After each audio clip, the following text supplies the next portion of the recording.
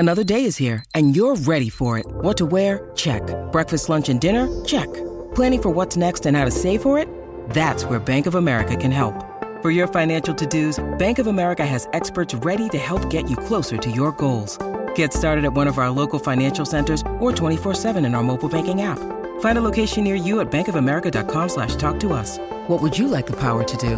Mobile banking requires downloading the app and is only available for select devices. Message and data rates may apply. Bank of America N.A., member FDIC. You're listening to a Score North podcast right now, and if you're a business owner, so are your customers. In fact, I could be talking about your business right now, telling the tens of thousands of loyal fans about you and sending them to your business. Find out how you can partner with your favorite Score North podcast. Visit scorenorth.com now and enter keyword partner. Fill out the form, and we'll get in touch with you quickly. Once Phil, Judd, Declan, or others start talking about your company, you'll be amazed at how many fans start showing up. So visit scorenorth.com now and enter keyword partner.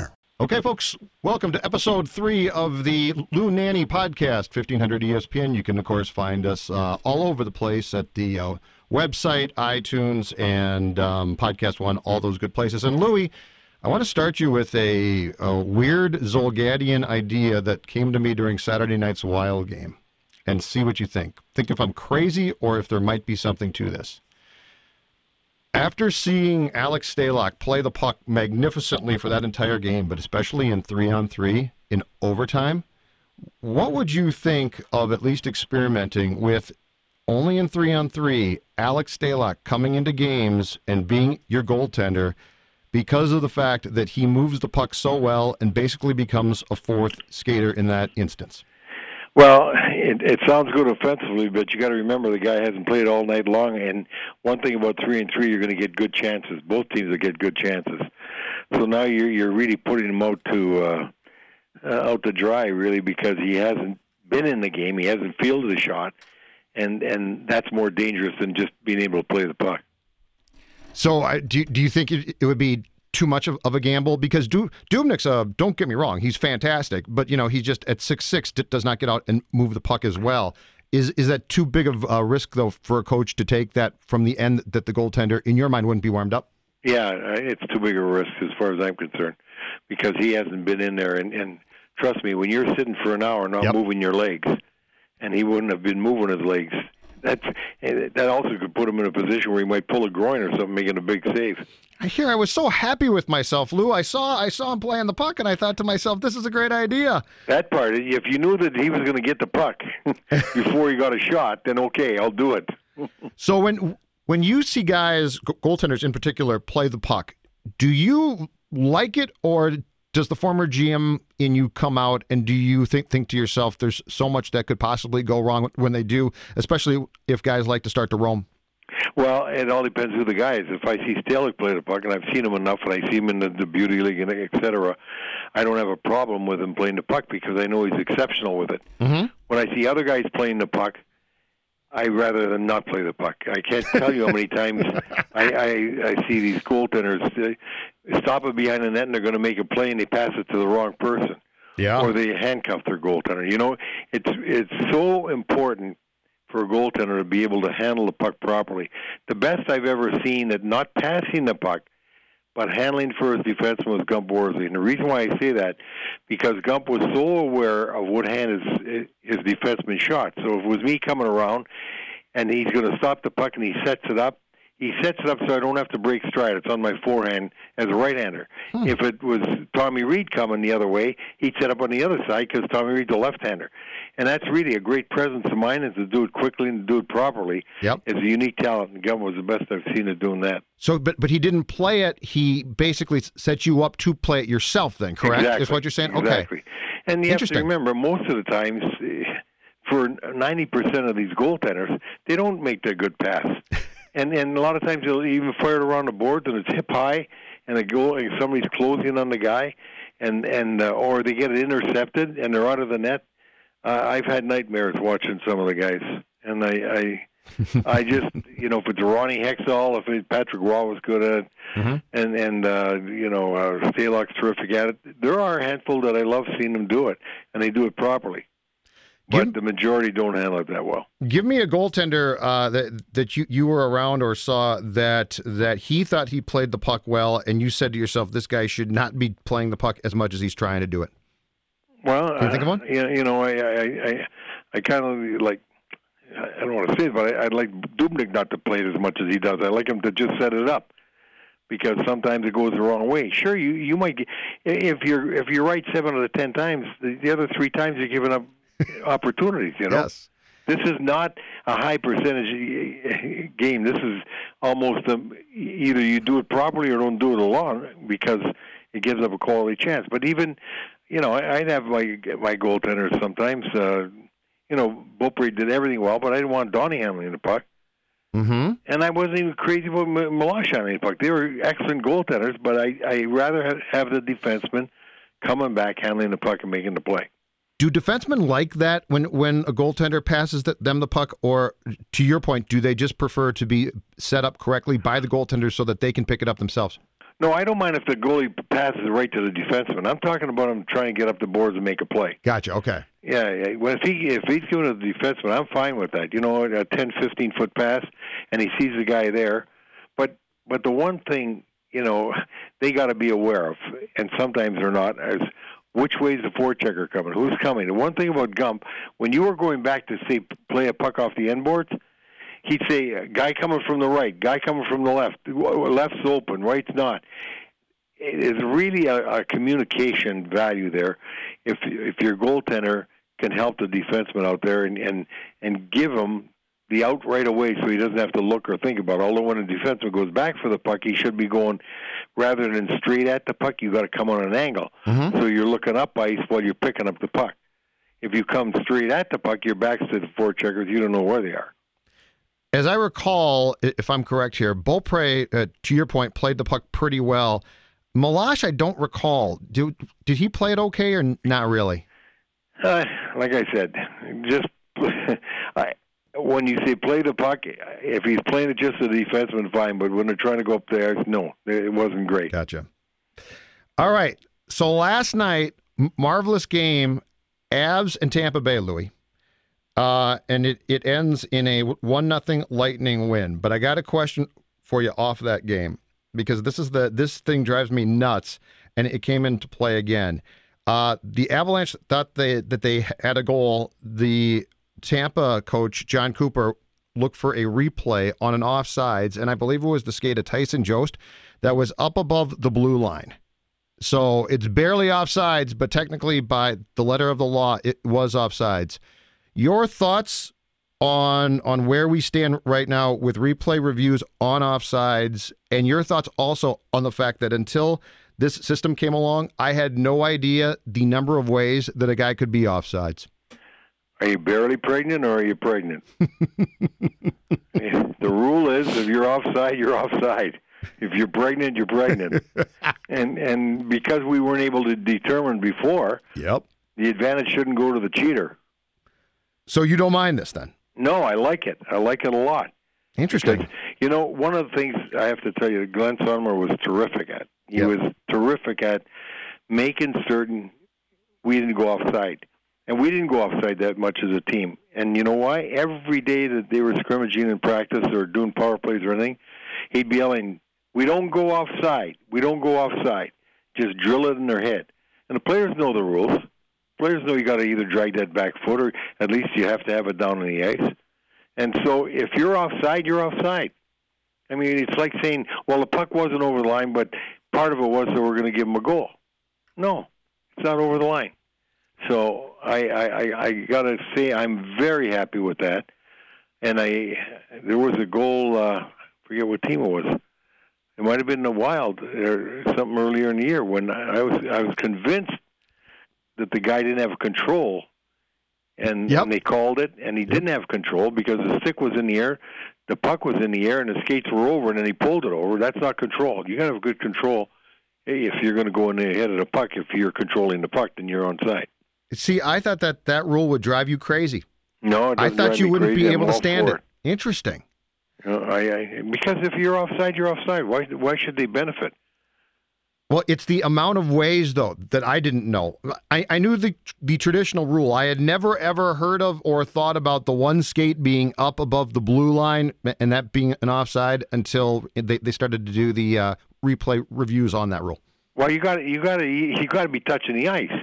And, you know, if your left skate's over the blue line and your right skate's in the air, then you're offside if the puck hasn't gone over yet. But if your right skate's down behind the blue line and the guy's pulling the puck over, you're onside.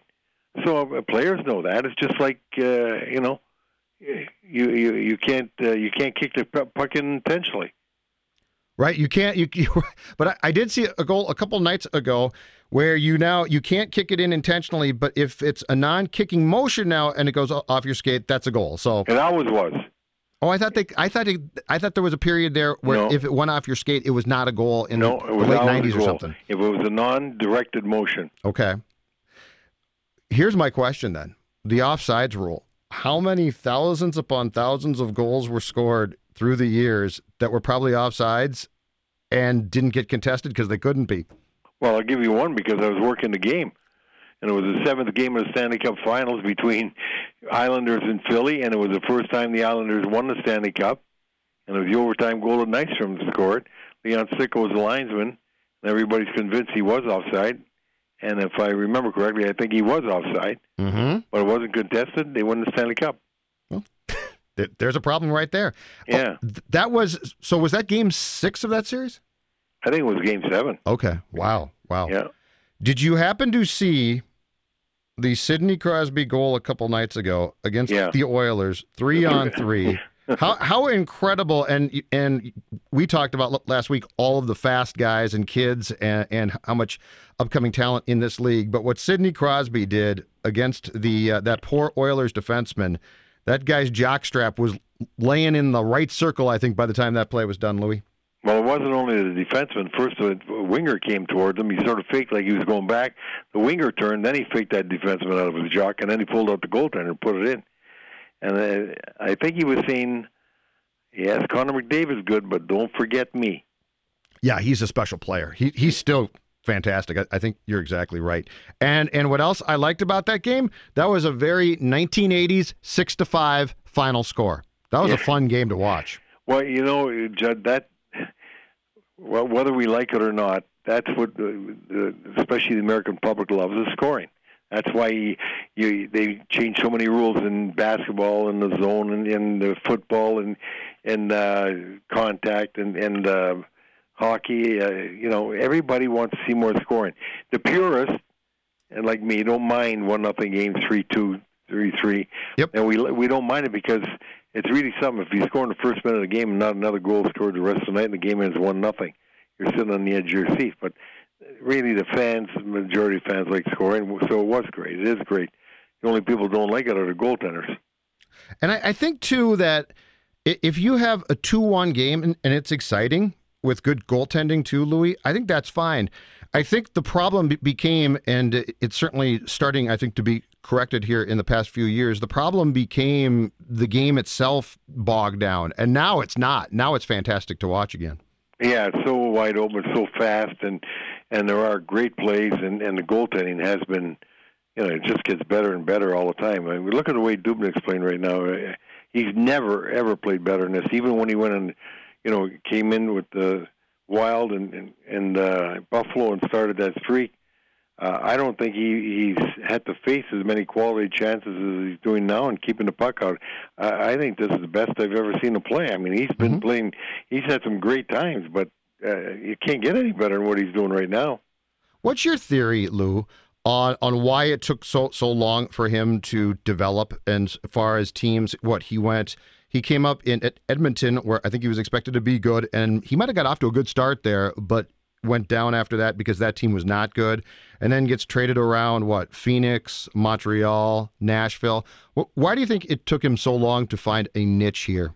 Well, I certainly am not a goaltender expert, but I do believe that he really got helped by Sean Burke in Arizona. And what I think happens sometimes, just like any other position, a goaltender might be developing bad habits or has got a bad habit that he doesn't realize he has, and people don't pick it up.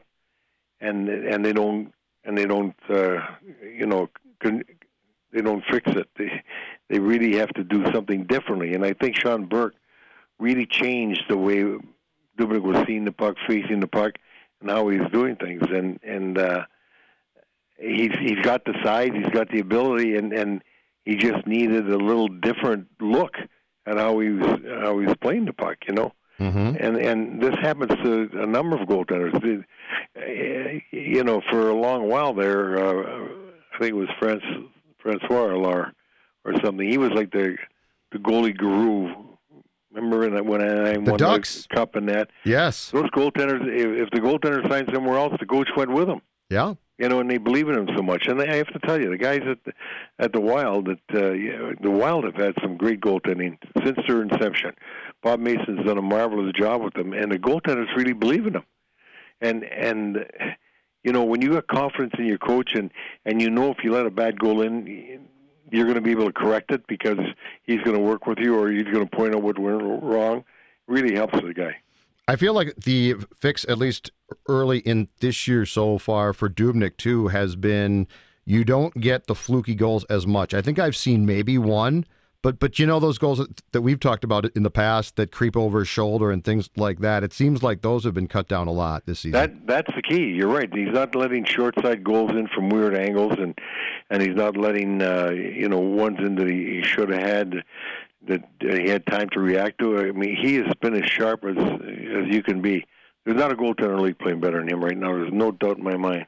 Let's be very clear, though. Jean-Sebastien Giguère was also helped by the fact that there was a period of time there where the league allowed you to basically wear body armor and did nothing about it. At least now the goaltenders have equipment that looks like it doesn't make them the Stay Puft Marshmallow Man, Lou. Yeah, you're right there, but you got to remember, he wasn't the only guy that looked like that or was like that. It was every one of them. I know it was, but it was ridiculous. All the same situation, but this guy, I'm really happy with the changes they made. They could have even gone a little farther with the changes, but it definitely has helped because it was absolutely ludicrous the kind of equipment the goaltenders had on, and they're getting bigger, and you're trying to beat them. You know, it just wasn't going to happen. We last talked a week ago Thursday, Lou, and at that time, the Wild had lost on Monday to Nashville and then beat Arizona on Tuesday. Since then, they beat Dallas in Dallas thanks to Dubnyk's play in the second period of that game, which was fantastic. And then Tampa Bay in overtime on Saturday. Your thoughts, as I ask you basically now on a weekly basis, about where things stand with this team? Well, I was at practice a few days ago and watched them, and I really was impressed at the kind of atmosphere they had going in practice, how the guys were reacting during practice. I thought it's really a happy club. I think they're feeling good about themselves, and I definitely know that they got a lot of confidence in themselves playing like they're playing, and that's a real good thing for the team because early on they weren't playing well, and they were being questioned how they were playing, and I'm sure they were questioning in their own mind what they were doing. But when you start getting that confidence, you don't think anybody can beat you, and they definitely looked like that to me in the practice that I saw. I'll be very surprised if they don't win against LA here. What do you think it's going to take to get more consistency? And this might just be impossible, but from a guy like Granlund, Lou, who, when he's on, still to me looks like he can be fantastic. And then he has time periods where he's not. But, I mean, we've talked about this before. He scored that goal on Saturday against the Lightning, which was a very nice goal.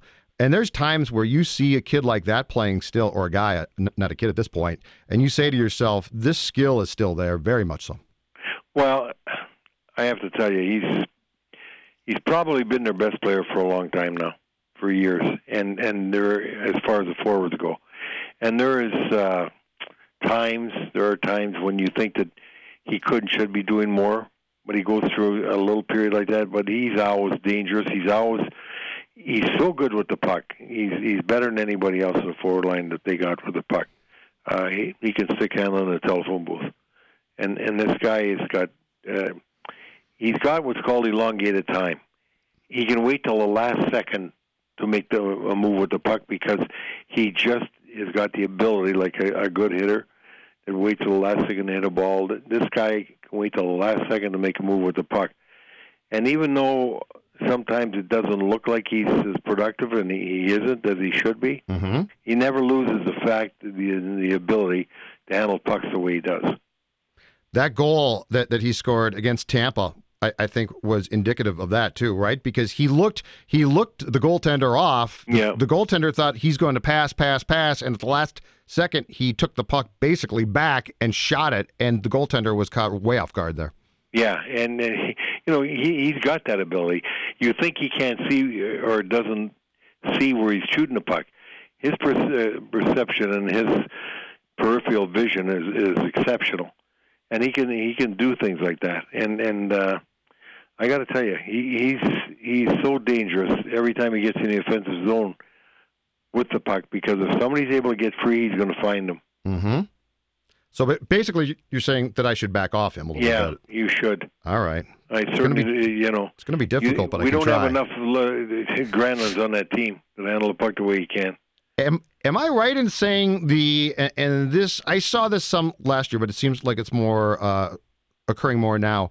The defensemen are jumping right into plays more and more? Oh, that's probably been the biggest change recently in the NHL on all the teams. The defensemen now are expected to be involved in the play. And it's almost, unless you are really unique and a tremendous defensive defenseman, you're probably not going to get a lot of playing time unless you can give them some offense too.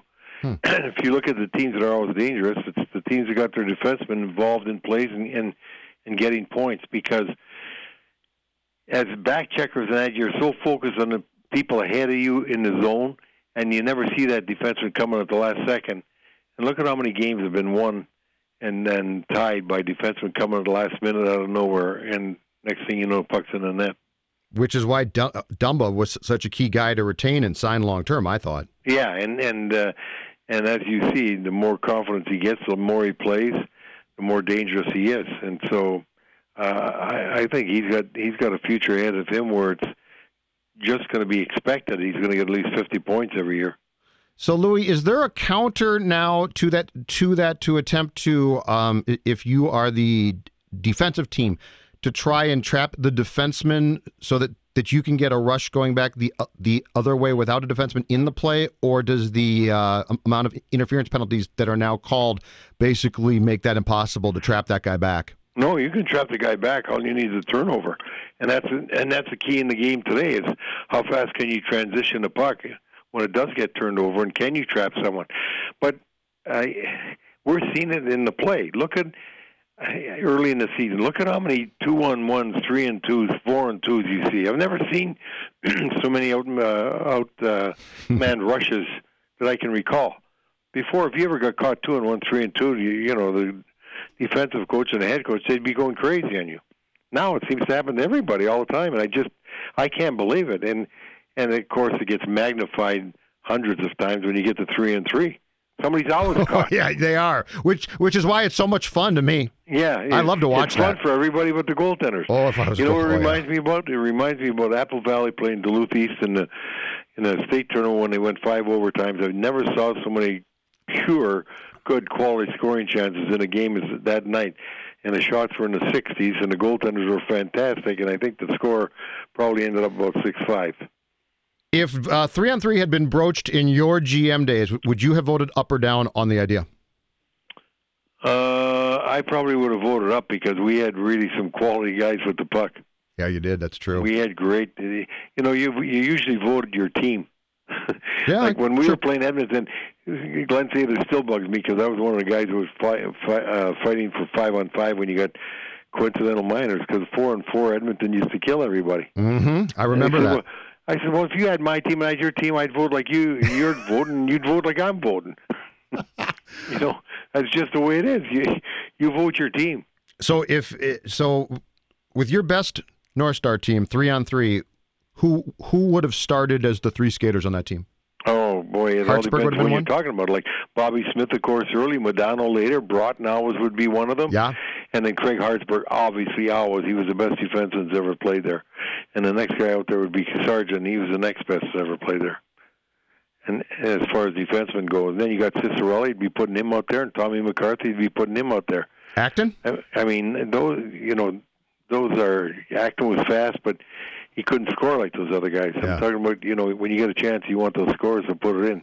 Steve Payne, he was a great scorer. Guys like that, you know. Are the Chicago Blackhawks better than we thought? It's too early to tell. I don't think so. I think they're still going to, like I said, have a tough time making the playoffs, but they are getting driven by by their main guys.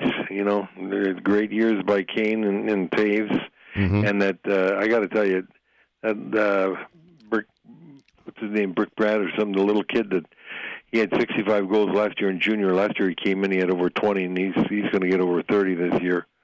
Alex, I think it's Brinkat or whatever. Yep, the Brinkat. Yeah. Last thing. We're going to in fact do this on a weekly basis. A favorite North Star story. I'm going to give you a name from the North Star's past, and you give me your favorite story about that person. Let's start with this one. The late J.P. Parisi. I guess it'd have to be, we were playing an exhibition game, and we were playing Winnipeg in Duluth. And Winnipeg had this defenseman, Kim Claxon, on defense. And JB was really tough in the corners, and he'd battle you all the time. And I think he was getting the best of Claxon, getting the pucks all the time. So Claxon just got upset and dropped his gloves, went after JP, and they started a fight. And Claxon was a really good fighter, and JP wasn't known for fighting. And after the game, I went down and I said to JP, "Way to go, JP. Way to handle yourself," because he didn't get beat up bad or anything. He says to me, "Guard Lou," he says, "the worst words I could ever hear," he says, "was let him go." he said, "I want to fight him in a telephone booth where he got no room to lift his arms and throw." He thought the linesmen were basically going to step in for him, huh? Yeah, let him go. Worst words I've ever heard. What was JP's? He was fantastic in the corners, correct? He was unbelievable in the corners. He had low center of gravity. He's well built, strong, and he'd get on the inside, and you really couldn't pin him. He used to drive Noel Picard crazy. In fact, I had Yvonne Koivu was Noel Picard's nephew, and I was on the owners committee then, and he was on the player owner committee. We were having a meeting, player owner council, and I'm going back to the airport. He said, "Luke, can I ride with you?" I said, "Yeah." He said, "I'm Noel Picard's nephew." I said, "No kidding, I didn't know that." "Oh, he's a good guy." He said, "Well, he didn't like JP and he didn't like you." Well, I says, "Well, if it's any benefit to you, we didn't like him either." Well, that's fantastic. All right, sir. Thank you very much. Okay. Talk to you next week. Take care. Thanks. All right. Bye-bye.